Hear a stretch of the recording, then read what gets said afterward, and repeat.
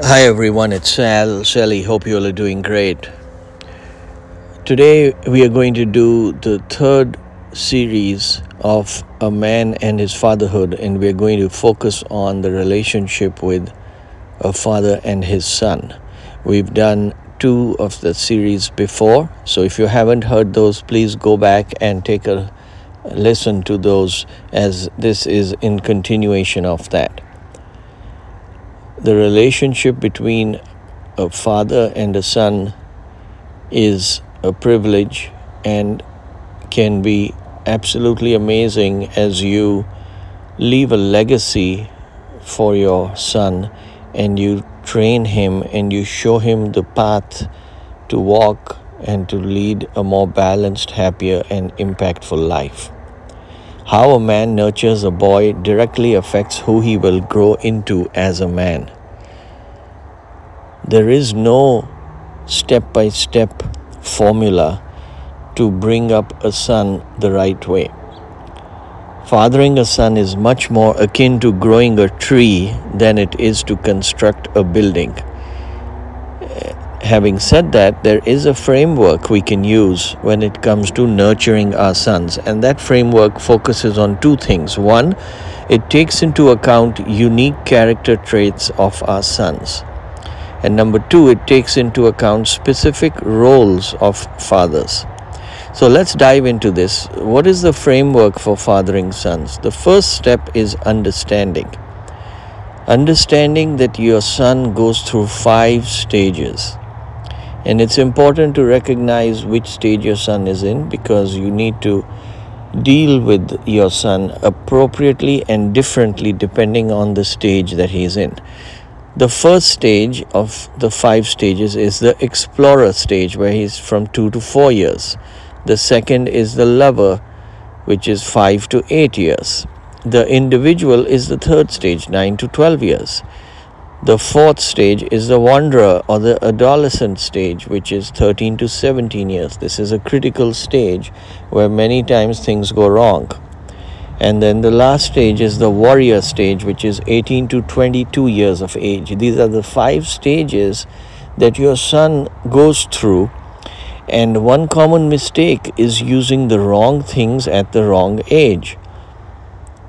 I will explain that shortly. Fathers also need to have an awareness of their son's temperament, right? As you're observing them and they're growing and they're adding up in the years, you need to see and evaluate and understand what kind of a person the son is growing into. What is their temperament? Are they an introvert? Are they an extrovert? Do they like to think big picture? Do they like to work with their hands? Do they like to think with their mind or their brain? Do they like to work with other people? Do they like to work alone? What are they naturally inclined to? Are they mechanical? Are they artistic? Are they focusing on the arts or the cultures or sports? Understand and be aware of your son's temperament. The second is engaging. Without a dad engaged in his son's story, the boy will get stuck. So depending on how you should engage is based on the stage of your son. So if your son is an explorer, at that age, when they're 2 to 4 years old, they need to experience the tender side of masculinity. They need to wrestle. Boys need to sense the father's love for their mother. They need to see that. When they're in the lover stage, when they're 5 to 8 years of age, the focus needs to be more on enjoyment rather than competition. Many times we get this wrong, where we focus on winning and coming first. At this stage, it's more important to just have them enjoy what they're doing rather than compete and win. Number 2, a dad can teach a son to connect with his heart. This is where the emotional, tender side comes in. Relationships are important at this stage.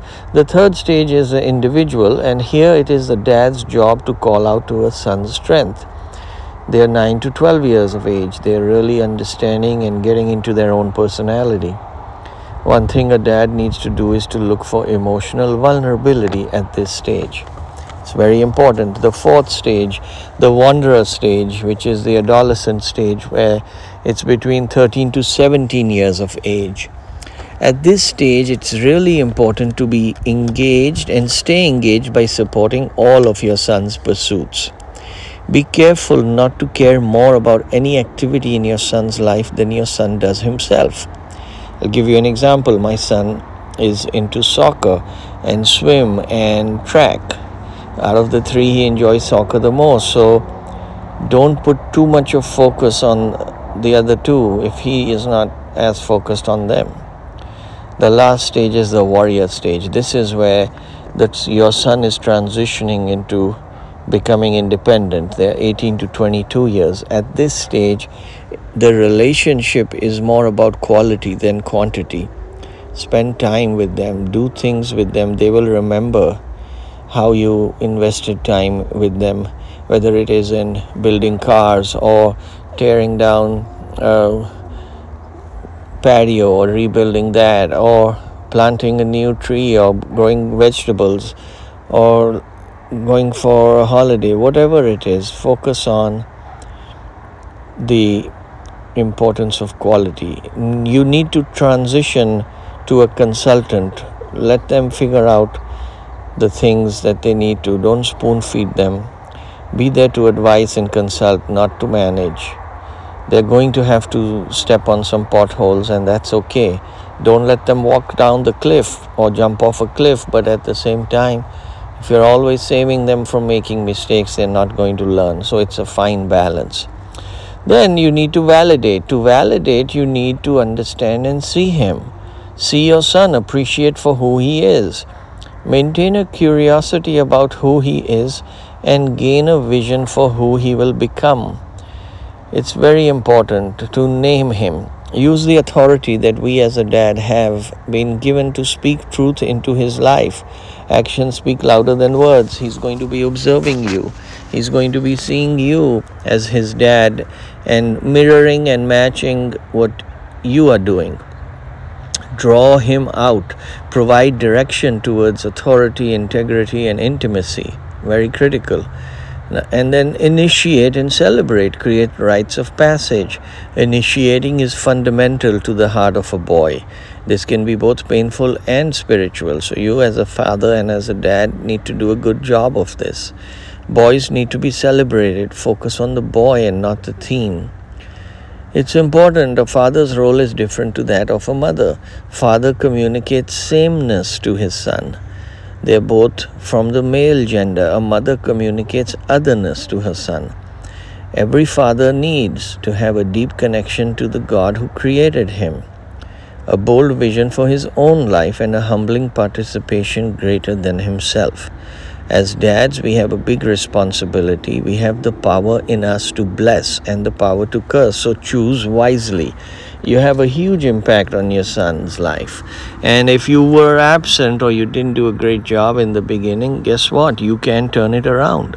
It takes effort and it takes time, and it's not easy, but it is worth it. And it's difficult, but it's important to put in the effort. And it can be extremely rewarding. So to all the dads out there, hope you found this podcast helpful. If you have any questions, send me an email at coach@maximizeyou.life or visit us at www.maximizeyou.life. As you know, we are all about maximizing potential and transforming for a balanced, happier, and impactful life. Lead the life you deserve with greater freedom, power, and peace of mind. This is Sally. Thank you for listening and take care.